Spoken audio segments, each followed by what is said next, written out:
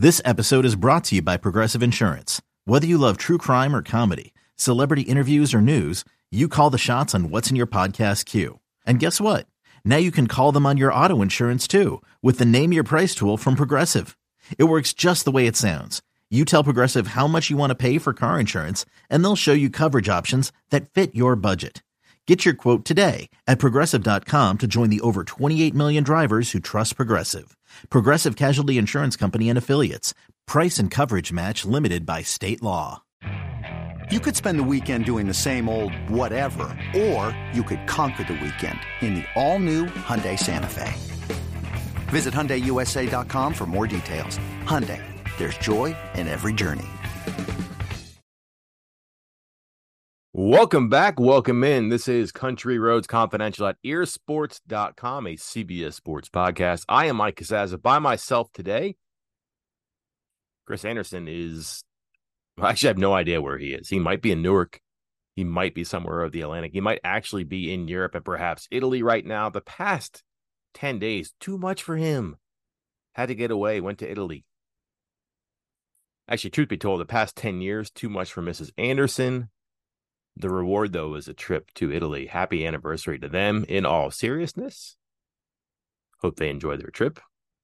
And hope that when they come back, they're actually able to transition smoothly and look back and remember fondly their time on vacation. Maybe look at some pictures, put a slideshow together, set it to music, and not, I don't know, get snapped back into reality with reminders about what it's like to be, I don't know, a fan, a media person, coach, player, an administrator under the college basketball umbrella in 2023. Heck, under the college sports umbrella in 2023. WVU Hoops has taken you on quite a ride since this past Friday. Not even the past Friday, the Friday before the past. Trying to figure out how to phrase that. Forgive me, my brain somewhat mushy. This will happen when this happens at WVU, and you think I would be used to this by now. Truth be told, I'm not. This is a chapter unlike a lot of the others in, I guess you could say, in the book that could be written and maybe once was written about WVU sports. We're going to go with a Q&A episode here because there are so many Qs that do not yet have an A. Spend a ton of time online, but spend a ton of time on the phones, on text messages, on DMs, actually face-to-face conversations, just trying to get to the bottom of what was going on and what actually had happened to the Mountaineers, for the Mountaineers, with the Mountaineers in the past. Like I said, week plus, but also month plus. You think about it, this incident here has its roots in early May. I think we got to the bottom of a lot of it, tried to share as much as we could online, and along the way attracted a whole bunch of people to the website now. Historic audiences for us. Not to brag, but I want to say welcome in. Thank you for patronizing us in the best way possible. When you say patronize, sometimes that seems negative, but hey, you're patrons now. So thanks. If you're not familiar, here's what we do frequently and oftentimes during the football season. We'll open up a mailbag here. People get to submit some questions. Chris and I throw out some answers, but again, no Chris, just me. I'll do my best here. We're going to go just basketball here. There are some football questions. Football will have its time. A lot of football content coming, I promise. But now basketball. And the ones that I do not get to in the time we have here, I'll try to step back and answer in written form. And to be honest with you, some of that might actually be a better idea because we get Wren Baker and new interim coach Josh Eiler. By the way, did you hear that he was the interim coach? Did you see that he was the interim coach? Pretty sure Chris could see that font from somewhere in the Atlantic Ocean. Anyhow, we'll get answers from the athletic director. We'll get answers from the new coach. But we'll get to the questions from you and the answers from me right now. Thank you for submitting these. Thank you for upvoting them. So I've figured out which ones were the most popular. And we're going to break this down into a couple different categories here. We're going to talk about the players. We're going to talk about Bob Huggins. We're going to talk about John Beilein. And we're going to talk about kind of like an et cetera, but basically with regard to the future of the coaching position and how they get to a conclusion and what it's going to look like. But let's start with the players here. Question from Willie G, 2013. Over under 1.5 returning among Kerr Kriisa, Joe Toussaint, Trey Mitchell. I'm going to go over, and that would have been before Kerr Kriisa came back. Here's what I can tell you. Creasa and Mitchell had conversations with West Virginia's NIL apparatus not long after entering the portal. They'd like to be here if they could. Why wouldn't they? And Toussaint going to go on some visits to Big 12 teams in particular. That's important because, as I mentioned earlier in the week, West Virginia was getting interest from the outside, and that included within the Big 12. People understand the Big 12 is a big lure. If you don't want to leave the Big 12, you still want to prove yourself in this conference on TV all the time against future pros. Well, heck, there's a home for you somewhere else in the Big 12, and that's why you see Joe Toussaint doing that. Toussaint opening the idea of coming back. Mitchell, maybe not so, but again, they have had conversations with him, with the NIL people. That worked out for Creasa. He came back. I'm going to say either Toussaint or Mitchell does return. Question is, the unknown is everybody else still on board? We'll see. They agreed to see this to the weekend when they met with athletic director Rem Baker Thursday, I think. Probably Thursday. They said, hey, we'll stay. Now, granted, 2 people went into the portal. They did not follow through and see if that eventual pick for the head coach interim would satisfy them. It did. It's supposed to. Josh Eiler was the person they wanted, fit the profile. And one person who went in the portal came back. Will another? We'll see.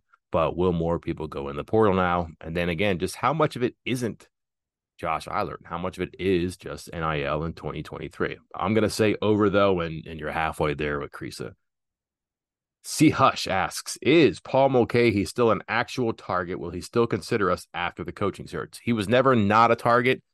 Here's what happened. I mean, West Virginia went to bed Friday night, the night of the Huggins incident, thinking that Mulcahy would list his finalists and that West Virginia was going to be in there. And then we rattled off the teams that we had heard would be on that list. And then we just kind of lost sight of this because of, the obvious. We didn't notice that the list came out, and then there was a hole, and maybe not a hole, but there were a surprise team or 2 on the list. And a lot of people thought, hey, you know what? In a more normal situation, West Virginia would be on that list. Well, hadn't signed anywhere yet, hadn't made up his mind. And if you followed West Virginia football or any of this NIL transactional business in college sports, really until that person signs I guess they call it the grant and aid, but until they sign with a new school, it's not over. And you see people getting flipped a lot because it's not over. So Mulcahy's saga, if you will, is not over.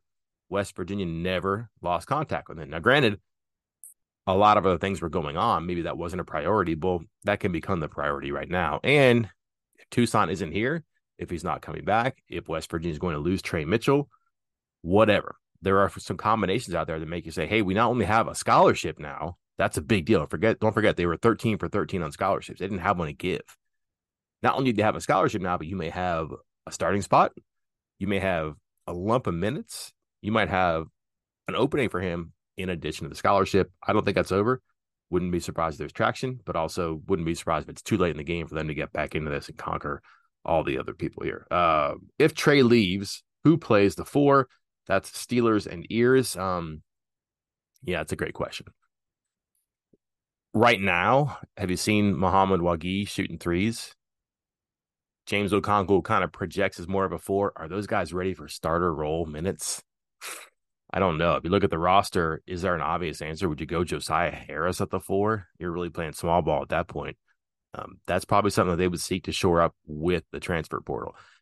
And the Mountaineers were doing this. Olivier N., the forward from Tennessee. By the way, I think he's still unsigned, right? Committed to Michigan. Has he signed anything? Kind of what I'm talking about. It's not over till it's over. But expect West Virginia, even if Mitchell comes back, Toussaint comes back, Creasa already back. If they have 13, remember, they were intent on going at 15 before. I don't know why that would change now.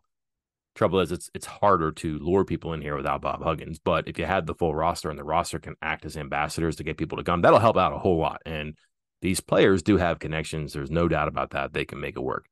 I would say right now that the best answer to this question, how about this? The ideal answer for West Virginia is that as Mitchell leaves, who plays the 4? That person is not yet on the roster. Does that make sense? I think they would go out and they would try really, really hard to find somebody. And if it is somebody on the roster, boy, I mean, do they go 3 guards and just try to be as big as they can without being like a Pat Sumnick starting? I don't know if they could start Wagi or Okonkwo at the 4. My guess among those options, maybe Sumnick, maybe Okonkwo. I just think Wagi is probably too much of a 5 and maybe the better backup 5 option behind Jesse Edwards. But it's a good question that they're going to have to answer. And my assumption would be they would try to go outside to answer it. How about some John Beilein questions here? From Nice Feet 69, will we be contacting John Beilein in the next coaching search? Here's the appeal for this situation for West Virginia and for John Beilein. Been on the sideline since 2020 when his run with the Cavaliers did not work out so well. Has not coached college basketball since falling in the Sweet 16, I believe, with Michigan in 2019. And that was a year after a loaded roster, 6 pros, played Villanova for the national championship. Kind of went out on an up note. Had a role in there. He had been there for a long, long time, and the factory was operating optimally. He was able to recruit and kind of plug and play. That machine is not running the same way here. But you could get his ear by saying, hey, let's work on a 1-year contract, 10 months is what I heard. Pay you a lot of money, like somewhere between 3 and 4 million. So I'm going to say 3.5 to come in and coach for a year. And if it works, do it again. If not, hey, cool. Give it a shot and at least pursue the ending that his career deserves. But also do this in a place you know with preferred terms, length, money, with a loaded roster. Really, really good roster here that he can come in and work with. Put your hands on it. Move the pieces around. Figure out the way that you want to play with the pieces that are on the board and do it. It's extremely inviting for someone like Beilein, a tactician, a coach, a motivator, all that stuff. Fast forward a year. West Virginia goes, 19-12 in the regular season, 1-1 in the Big 12, 1-1 in the NCAA. Not good enough. Thank you, Josh Eilert. We're going to call John Beilein. But who on this roster is back? Kerr Kriisa, who kind of said that he wasn't interested in that, if not in words and in deeds. It's pretty thin, right? It's a tough situation to see players talking themselves into coming back with a coaching change. So how would the head coach feel? I just think this is an ideal set of circumstances, kind of a closing window in a bunch of different senses, and it's not going to open up like that again. I'd be very surprised if he's not contacted, just because I just don't see a candidacy there too. Question 2, who gets the blame for JB not coming here? The players or Huggins? That's a question from Hugs Rules. Listen, it's never one thing. I wish I could tell you like concrete things about the role that Bob Huggins did or didn't play, but the whispers are out there about certain alleged actions. Players, I think, were less subtle about it. Don't know why. I mean, at least get in the room with Beilein. Listen before you grab the steering wheel. But here are the facts. They went to Rem Baker's office, just kind of stormed the castle and had a meeting with him. And then Baker met with them later on. Now, granted, there were conversations perhaps not fulfilling enough, often enough during the week, told that like they had different people from the basketball or the athletic department talk to the players and say as much as they can at that time. But it was pretty clear that like they weren't getting a lot of information. And I think when some of the John Beilein stuff came out, it wasn't so much that it was, oh my gosh, John Beilein. It was, wait, it's not going to be one of the people that we want. So I think the players do have some responsibility there too. Just the fact is, though, that, I mean, here's the truth. They went and they visited Beilein Wednesday in Michigan. I mean, went out of their way to be covert about it. Chris would have a great story to tell you if he was here about how he found this. By the way, Chris, very smart when it comes to these things too, but was able to track it down and nailed it. Like he found out when they traveled and that they were up there with Beilein, and bang, how do you think we got our hands on that information, right? So they're there Wednesday. And then by the time they talk again Thursday, it's just not looking great because the job isn't the same anymore. Players are bailing. There's something askew, toxic, uninviting, whatever phrase, whatever adjective you want to use. It's not the same job. And then I truly believe this. I'm like 99.99% sure, only because people haven't said, you know what, you're actually 100% right. But they talked to him like Saturday. Probably just say, hey, are you sure? Are you positive? But both sides understood it wasn't the same job. And that's Beeline understanding that, and that's West Virginia understanding that. It wasn't the same job, with the roster likely to look extremely different than what was offered initially. So then maybe that answers your question right there. So Bob Huggins questions. Cobb0012 asks, does Bob Huggins take a vacation with his family to Italy sometime this August? Oh, I don't get it. Like, the basketball team is going to be there in August. Why would he go there? That doesn't make sense. You'll have to fill in the blanks for me there. Like, why would Bob Huggins be in Italy at the same time the basketball team is? Like, you think he'd want to be away from this, right? I don't get it. That just doesn't make sense. Why would that happen? Next question. Salty Dog. All right, now this is a weighty one here, so let's be careful, but let's ask the full question. In your opinion, did Huggs intentionally interfere in the hiring process? Did he possibly encourage portal entries to accomplish that goal? If you're not prepared to say if it was intentional, can you at least say if he did unintentionally with the influence coming off from his loyal big money supporters? Okay. Listen, don't want to get sued. I've been through the warning courses before. By the way, if you think you're going to get sued and you're out like in the grocery store, like checking out the produce, and someone says, hey, and they mention you by your name, don't respond. Because then you've identified yourself and you can be served. So anyways, I don't want to get sued. I don't have anything tangible and concrete that says that Bob Huggins went to his players and said, you should go to the portal if they do not hire. And here's the thing. Hire who? Was it Andy Kennedy? Was it Ron Everhart? Was it Jared Calhoun? Don't know. But I do not know that. I don't know that he called donors and said, you can't let them hire John Beilein. Here's what I do know. The players wanted to play for someone that was ultimately used in the press release, right? They were going to get their way in this. That's what I mean. Like, they wanted to get their pick into the chair. And that's kind of what the system has created. NIL, it's empowered people. It's made them act entitled, and they're going to act on that. And the worst part is, this is all new. We haven't even raised a generation of student athletes to think that's the expectation and the reality. Right now, you have people who are kind of bold to think they can do it. What do you think? What do you think happens when that is the expectation? When that's what they have come up watching? What do you think happens when there are years and years and years of this as the precedents for people who are in like elementary school and middle school now and see this as the way to do things? And again, this is just happening in isolated spots, but when this spreads and when it becomes more prevalent across conferences and then sports, and then all of college sports, what are we looking at 10 years from now, right?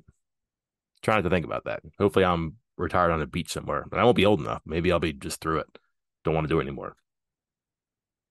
I'm not even a fan. Imagine if I was a fan. I imagine you all are probably pretty fed up with this too, just by the specter of the future. Anyways, do I have proof? No. But look at the situation, how this played out. I think you could probably say the players were more transparent in their wishes and their actions. I think a lot of the things that concern people about the alleged involvement of Huggins was that it could have been different and could have said, hey, can you not do this, guys? Hey, can you let them run the search the way they want? Can you not petition for my return on Facebook? Can you not call around and see if there's a way for me to get the job back? Stuff like that, I think, could have gone a good distance toward helping this process move along smoother and quicker and with fewer obstructions. I don't think that's bold to say. I don't think I get sued for that. But step back for a second. Would you be surprised to learn that Bob Huggins was trying to get his job back? Would you be disappointed? But this is his job that he's had for 16 years and that he wanted for a long, long, long time. Don't forget, like, when he moved to Manhattan, Kansas, he's told this story before too. He thought that was it. Happy there. But then all of a sudden, John Beilein leaves. He's got a really good thing going at Kansas State, a place he felt comfortable, a place that wanted him, wanted to bring him back and have him there. But he knew that the West Virginia job probably wouldn't be open again in a time where he could take it. So he took it after 1 year at Kansas State. He really wanted to be here. I think we all understand that. But then it's gone faster than he expected. and so close to like the ending that he avoided just a month earlier. I just think that it was probably arresting to him and just shocking. And then what do you do? There's no playbook for that. I doubt you have all your capacities to function in the most grounded, respectful, sane manner, And again, if he's calling around saying, "Hey, is there a way I can get my job back? Can we do this? Can I prescribe myself this list of fixes and come back in, I don't know, 3 months, one season?" I don't know that wouldn't be a surprise to a lot of people. And you have to have that phone call with that guy because he's that guy. Now, what that does when it makes a couple of trips to the grapevine, that's when it can come out on the other side and seem like a really like reckless, dangerous, threatening, menacing series of actions where maybe it's not. Introducing the Two-Way V4, where groundbreaking fuel cell technology meets fresh foam cushioning for the ultimate performance. With fuel cell, each step feels explosive, delivering unparalleled energy return. Paired with fresh foam, experience maximum comfort throughout the game. Its lightweight textile upper offers support and breathability without sacrificing agility. Whether you're hitting the clutch shot or locking down the opposition, the Two-Way V4 gives you the tools to play at a high level. Learn more and purchase the Two-Way for yourself at newbalance.com. Hey, it's Kaylee Cuoco for Priceline. Ready to go to your happy place for a happy price? Well, why didn't you say so? Just download the Priceline app right now and save up to 60% on hotels. So whether it's Cousin Kevin's Kazoo Concert in Kansas City, go Kevin, or Becky's Bachelorette Bash in Bermuda, you never have to miss a trip ever again. So download the Priceline app today. Your savings are waiting. Go to your happy place for a happy price. Go to your happy price, Priceline. Question from J Cart 304. You get 30 minutes one-on-one with Bob Huggins and Josh Eilers separately. What are the top questions you're going to ask each one? Well, I think I'd like to know what happened to Hugs that day in Pittsburgh. I mean, it's just weird things like what was going on? Who was he with and why? But also, like, I'm not even like joking around, but like, was he going like the Taylor Swift concert? How did he end up in that part of Pittsburgh on that part of the day? And I'm not joking there. Like, I just wonder. I'm not saying like, oh my gosh, he went to a Taylor Swift concert. I know a lot of people want to point and laugh at that. I don't want to know like what his Burger King order was. I just want to know like what happened that day and why didn't the day end differently? But also, like, what happened in between May 8th and that day too? Like, was he different? Was he acting different? Did he see the writing on the wall and just missed it? Did he not see the writing on the wall? Just feel like the last 6 weeks for him are defining time, unfortunately, for a lot of stuff that could have gone differently. It's not just one day and one incident for sure. I think ultimately it boils down to that, but just think about the past 6 weeks for him, what that must have been like. And then I'd also like to know what his future plans are. Does he want to be part of this program in some capacity? Remember, they're going to name the court after him and build a trophy and all that stuff. Build a statue, all that stuff. And he's no longer that guy. Well, he's still that guy, but maybe he's not acting like it. And again, I just think that when you have a series of events like he's had, again, the past 6 weeks now, you're just going to get grinded down in different ways, and you might look and act differently. And is that him? I think a lot of people would say, no, I knew someone totally different for a long, long time. Like, the action surprised me. I don't know him, but I've been around him for a long time, and I'm just kind of surprised by some of the stuff that I'm told and I hear from people. Again, I don't know, but I'm told and I hear from people. So I wonder what his future is. So, what was the past 6 weeks like, but also what is he planning for the future? Is he going to continue to participate in some of the punitive actions from his first incident on the radio in Cincinnati, where he's going to meet with the campus groups and the marginalized communities and all that? Is he going to give the money to Xavier? And I understand some of that stuff is underway, has already happened. So good on him. Will he continue to do it? I think if he does, that's great. And that would convince the university that, you know what? I forgot. I really like that guy. He really does have a big heart. He really is a pretty decent guy. Imperfect, sure. Who isn't? But you can see all the good stuff in him, and that would be on display. And then also, would he just stay out of the way of basketball? Would he be involved in basketball? I'm not saying he has to be one or the other, but I wonder what he would do in the time that he's away, because he's not been away from basketball for a long, long time. Does he go to the condo in Florida? Does he go to the cabin in the woods out in Ohio? Does he fish? Does he vacation? Does he get in the Winnebago and go from coast to coast? I don't know. I'd like to know, because that's a guy who's really never had to think about not having basketball. And here it is. Josh Eilert, don't know. Different. I think the questions for him obviously are just kind of about the job. But here's a question for you. Who is Josh Eilert? Do you have an answer? I mean, we know like his resume. The guy I know is a really good basketball player at one point, but I know he's at like a community college in Kansas and then Kansas State, played a little bit, was with Huggins' predecessor 1 year as a GA and then Huggins, and he's been with Huggins ever since, but I don't know a whole lot about him. Married, 3 kids, really good dude. I wish I could tell the story about the video booth in Cincinnati, because that's the one time that I actually saw like a little bit of fire from him, and I was like, whoa, this guy's wild. But I like him a lot. I just don't know a whole lot about him, so I think I just like to do the getting to know you stuff, because I think a lot of people would like to know who their new interim coach is, right? There's a human interest story here about a guy who, again, junior college, GA, survived a coaching change, been with Huggins for a long, long time, 14 years just in the office, and never like left for another job at another school in the office. Or, you know, a guy like that could have like dropped down to like, I don't know, group of 5 or Division II or NAI and been an assistant coach, maybe went to high school as a head coach and never did. Was happy doing what he did. And then all of a sudden, bang, he's up as an assistant coach. And now 2 years later, he's the head coach for a Big 12 team. So who is Josh Eilert? I would ask those questions to get that answer. Next question. Kuzapalooza. Is it going to be impossible to rid the program of Huggins' influence? Unless this team does something extraordinary, do you think our permanent hire ends up being someone totally new? I don't want them to rid the program of Huggins' influence, but I want it to be the right influence. And I think everybody would say the same.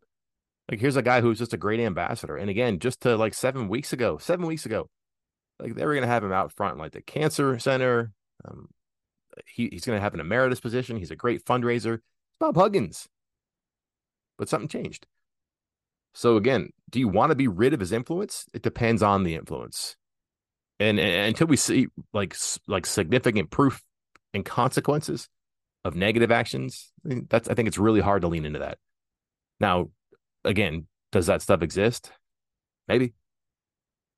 Got to get rid of that. And you got to bring him back in. I just think it's silly to think that this program shouldn't or wouldn't have him involved in the right way in the future. And the second part of this question, unless the team does something extraordinary, do you think the permanent hire ends up being someone totally new? I do. Outside the tree, everything. That was what they were trying to do this year. I don't know why they wouldn't do it before. And again, Rem Baker couldn't have been more clear. They were going to go outside before if they could, realized they couldn't.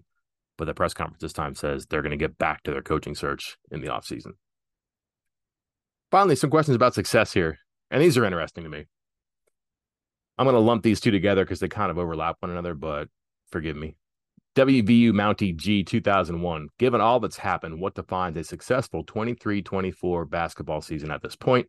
On top of that, what would Josh Eilert have to accomplish to have the interim tag removed? Okay. So what defines success this coming season? And what does Eilert have to do to no longer be interim? By the way, all caps in the question on interim. And then the second question here from WVU G13. I'm kind of editing his question here because he edited his question. He wants to ask a similar question, different way. What needs to be achieved for the interim tag to be removed? But then he asks this. I would think that Ren is looking for the process of how they perform and how everything runs to go along with the results. Would that be more correct, or is Ren going to be more on stuff from it at the press conference? What that means is, like, is he going to look at the process and how they go into things, or will he explain more in the press conference today? So here's the two questions combined into one. Can I botch this more than I already have? Maybe. Give me a second. But maybe I can clear it up too. One wants to know, what is a successful 23-24 season? Which means, does Baker look at it as purely a record or procedure process? And I think that's a really interesting point, because Baker is not going to paint Neil Brown into a corner by saying he has to win a bowl game. He has to be in a bowl game. He wants to know if the program is healthy moving forward. Is it in good shape? He's never going to ascribe a win total to a team, because what if you're 5-0 and you say, you know what, he's got to win 7 games to come back. You're 5-0, and then your quarterback runs into your other quarterback and they both blow out their ACLs. It's just something strange like that. But what if you just can't be as good, even though you were really good? What if like there's a significant event that prevents you, and all of a sudden like everything's great? I don't know, and then you lose your last 3 games on walk-off field goals, right? Well, shoot, should have won 7, only won 6, but boy, it was a weird year. That's cop-out stuff. I understand that. I'm just kind of like creating a scenario that probably isn't realistic. Highly doubt that Garrett Green runs into Nico Marchio and they both blow out their ACLs. But you get my point. You can't paint a number on a guy and say, you got to get here. So does he look at just the health of the program when it comes to Josh Eilert? That's interesting, right? My answer is no. And it's not only that, it's no way. No way is he doing that. I think that he is really thinking ahead to how they're going to jump on this when the season is over. And I would think that if this doesn't end like in the Elite Eight, it doesn't matter. Like if they get to the Elite Eight, cool. But then again, who's back next year?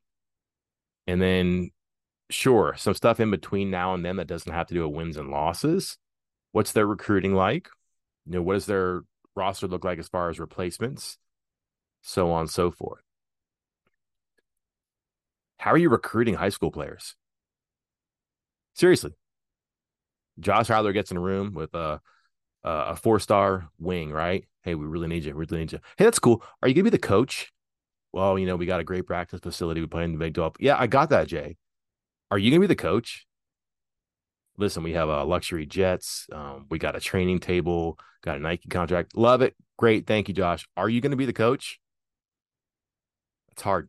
It's hard to do, man. And that's why I just think that there's no life to this experiment beyond the season. And you might say, Mike, you dummy. You've been writing around the transfer portal all off season. They don't do high school recruiting anymore. True. Transfer portal is the off season. Got to have a head coach in the off season. This doesn't quite add up to me. So again, if they do something super special and, they cut down some nets along the way, it makes it harder. It just makes the decision harder. I think the decision has already been made there. So then what is successful for Eilert? Hey, man, what if he gets a head coaching job out of this? Like, what if he does a great thing this year? And then all of a sudden, a group of 5 schools says, hey, love your time with Hugs. He gave us a great recommendation. By the way, he's still capable of doing that. His name isn't Bud. But all of a sudden, he's the coach at some Sunbelt school or some MAC school. That'd be great for everybody involved. That's a success for him. Now, for the team, that's different, right? It seems to me this team has to be top tier in the Big 12. I would say be in the running for it just to be successful, right? That's the expectation. That's what the players have invested in and made everybody else all around them invest in. But also, like, they're going to have to be successful in the NCAA tournament. That a success here is not a team that goes 1-1. It's a team that is playing on that second weekend and ideally wins a game in the second weekend. Now, that's a high bar, but listen, that's the stake now. Like, that is what the players have kind of done when they storm the cockpit like this and say, we have a chance to be special, do what you can to keep us together, or we will not be here together. Well, no, they don't want to go 0-1 in March Madness, right? They want to go far. And I think that's the expectation they've created. Another question. Actually, 2 questions here. And by the way, 2 questions, A and B, from Midbius. If you're an AD, how would you have handled this situation differently? Okay, that's question A, number 1 of the 2-part question. I don't know that you could, man. Just this situation, I don't know. I think in hindsight, you would say I would probably bring the team in a little bit more. In a quiet corner of a loud party, I might ask if I trusted the players to keep the information quiet. But I'm not the AD. But I think I might bring them in a little bit more. And then beyond that, listen, I just don't know. Like, I don't think there's a problem talking to Roy Williams about the job, talking to Jay Wright about the job. I don't think there's a problem about making John Beilein an offer that is completely to his liking. I think that's a good idea. I think that trying to do this as a 1-year or short-term thing and then turning it around in a year or another year isn't a bad idea. I just think you're more likely to find a permanent hire next year which is what they're going to do. He got there. Just that he had to spin the wheel a couple times, and some actors got involved, made that difficult. I think if we step back and we had like an independent investigation of this, and I don't know how you possibly do that in sports, but if you just kind of like hired a law firm to come in and look at it, you might be like, they actually did a pretty good job. Some of these things are out of their control. Like I said, they didn't control the genie or the bottle here. I don't know how you put it back in. I don't know how you control what comes out of it sometimes when you're just trying to keep it together. I just think that maybe, again, you bring the players in, but I don't even have a problem with the timing. These searches can take 3, 4, 5 weeks sometimes. This took 8 days. Let it go. Like it's the best they could do in the situation. And, imagine playing poker like it's a 5-card game, but you only get 4 cards, right? You're just set up sometimes to not have a great outcome. And in some ways, that's how this worked. Second question, B, of course. Do you think Andy Kennedy and Sexton are pissed at WVU and would not be open to working with us in the future? Okay, so the implication here is that Jimmy Sexton, super agent, CAA, represents the who's who of college football clients. He is Andy Kennedy's agent. And hey, man, AK is a great guy. Wants to move up from UAB. Let's talk. Get my guy a deal, and then when you need a football coach, I don't know, this fall, next fall, 2 falls from now, I got you. Scratch my back, scratch yours. You're nuts if you think that stuff doesn't happen, or at least the conversations don't happen. I'm not saying it happened here, but that's the implication of this question. By stiff-arming Andy Kennedy because of his, I would say, proximity to Bob Huggins and also the incident that we are aware of in his past, timing was not right for him now. So what if Andy Kennedy has like a super regular season, goes 25-6, wins the conference tournament, goes to the Sweet 16? Why can't you do this again with him next year? Why can't he be the guy? Possibility. I wouldn't rule him out. And all of a sudden you're in that good situation with Sexton again. But also, do you think that Jimmy Sexton is going to have a client that he wants to get into a Power 5 football job, again, whenever, and he's going to say, you know what, those guys were mean to me in June when they were trying to fill a college basketball job. I'm not going to talk to them. I'm not going to help them out. I don't think that's happening. Kennedy, he could be, but I think a guy who wants to get out of UAB, or I shouldn't say that, wants to get a Power 5 job in the Big 12, I think he's going to want that in the future too. And I just don't think Sexton or any agent would operate like that. Why deprive your client a chance to be a Power 5 football coach just because your guy didn't get the situation, didn't get the outcome he wanted in a really unique situation where I think, honestly, you could understand West Virginia's thinking in these circumstances. GD Full asks, how much should we take from the current list of names this time and project to next spring? Were there bigger names interested if this was April versus July? Yeah, so don't know a ton of the names here. I've heard some things. I'm not going to throw them out there because I think they're going to be names in the future. But again, the answer is we're not no as much as not right now. Like if it was April and not June, it'd be better. That's a tricky one to get around, I'm sure. I would think that some of these names that we mentioned this year could be there next year. The trouble is a lot of people are going to be in that too. So if you're talking like Bob Ritchie, Dusty May, those are two just off the top of my head, Pat Kelsey. If you're doing that now, well, those guys are going to be probably good again next year. Like Furman, Bob Ritchie, FAU, Dusty May, Pat Kelsey, College of Charleston. Those teams are good again next year like they were this year. Then there's going to be a lot of people bidding for them. Someone else asked a question in the mailbag I did not get to, but do you think West Virginia is maintaining contact with them? I think it'd be smart. Like, you know how like AAU tournaments, coaches will sit like right on the baseline with like the most recognizable gear from their school. I wonder if like Ren Baker just isn't at like FAU games with like an enormous flying WV, or if there isn't some like dignitary from the athletic department, just be like, you're just recruiting a coach. Can't talk to him. You wouldn't dare do that. But like, what if like there was a like the rainbow wig guy behind home plate all the baseball games? What if like at every FAU game there was like a flying WV right behind the bench? Just so they're in his head. Hey, those guys really like me. I wonder there'd be something like that. Not as nefarious, but something where they're like obviously keeping open a line of communication right there. But yeah, I think a lot of those names will be there. But the purpose also is that you expand the list of names. And like, who knows who emerges and what happens? Like, what if there's a great Cinderella team? What if there's a bounce back coach? What if there's a surprise opening? What if Jay Wright wants to come back to coaching? You just don't know. So you can open up the scope of your search a lot more in April. Finally, care to rattle off a couple of the teams or coaches to keep an eye on with their performance during the coming basketball season as we look toward a potential hire. So yeah, I can give you some names that I've heard from various people in various ways as to what to expect. Listen, I think Dusty May is going to be a candidate. That guy's got a Final Four team coming back and could not walk away after turning down offers, getting everybody to come back and make another run at it. No way he leaves. There's a not so secret that the Indiana grad wants to be the Indiana coach, and that also the FAU team in the season after the coming one probably won't be as good. So the iron is hot. He needs to go. Indiana will not be open right now unless Mike Woodson just completely falls apart, but he had that team looking very, very good and continuing in the right direction. So if he wants up to the Power 5 sooner than later, this offseason might be good. Listen, Andy Enfield from USC is from Shippensburg. His wife is from Oklahoma. The Pac-12 Big Ten thing is going to be really strange for some people. He can't leave that school right now because he just signed Bronny James. Bronny James is probably just playing for 1 year. I think that's an interesting idea in the future there too. There are others. I would probably include Kelsey again. I'd probably include Richie again. I think there are some people that you can look at and say that this makes some sense. Could they get it to work? That's a question. But top of my head, some other people I think you might want to look at that I've heard of.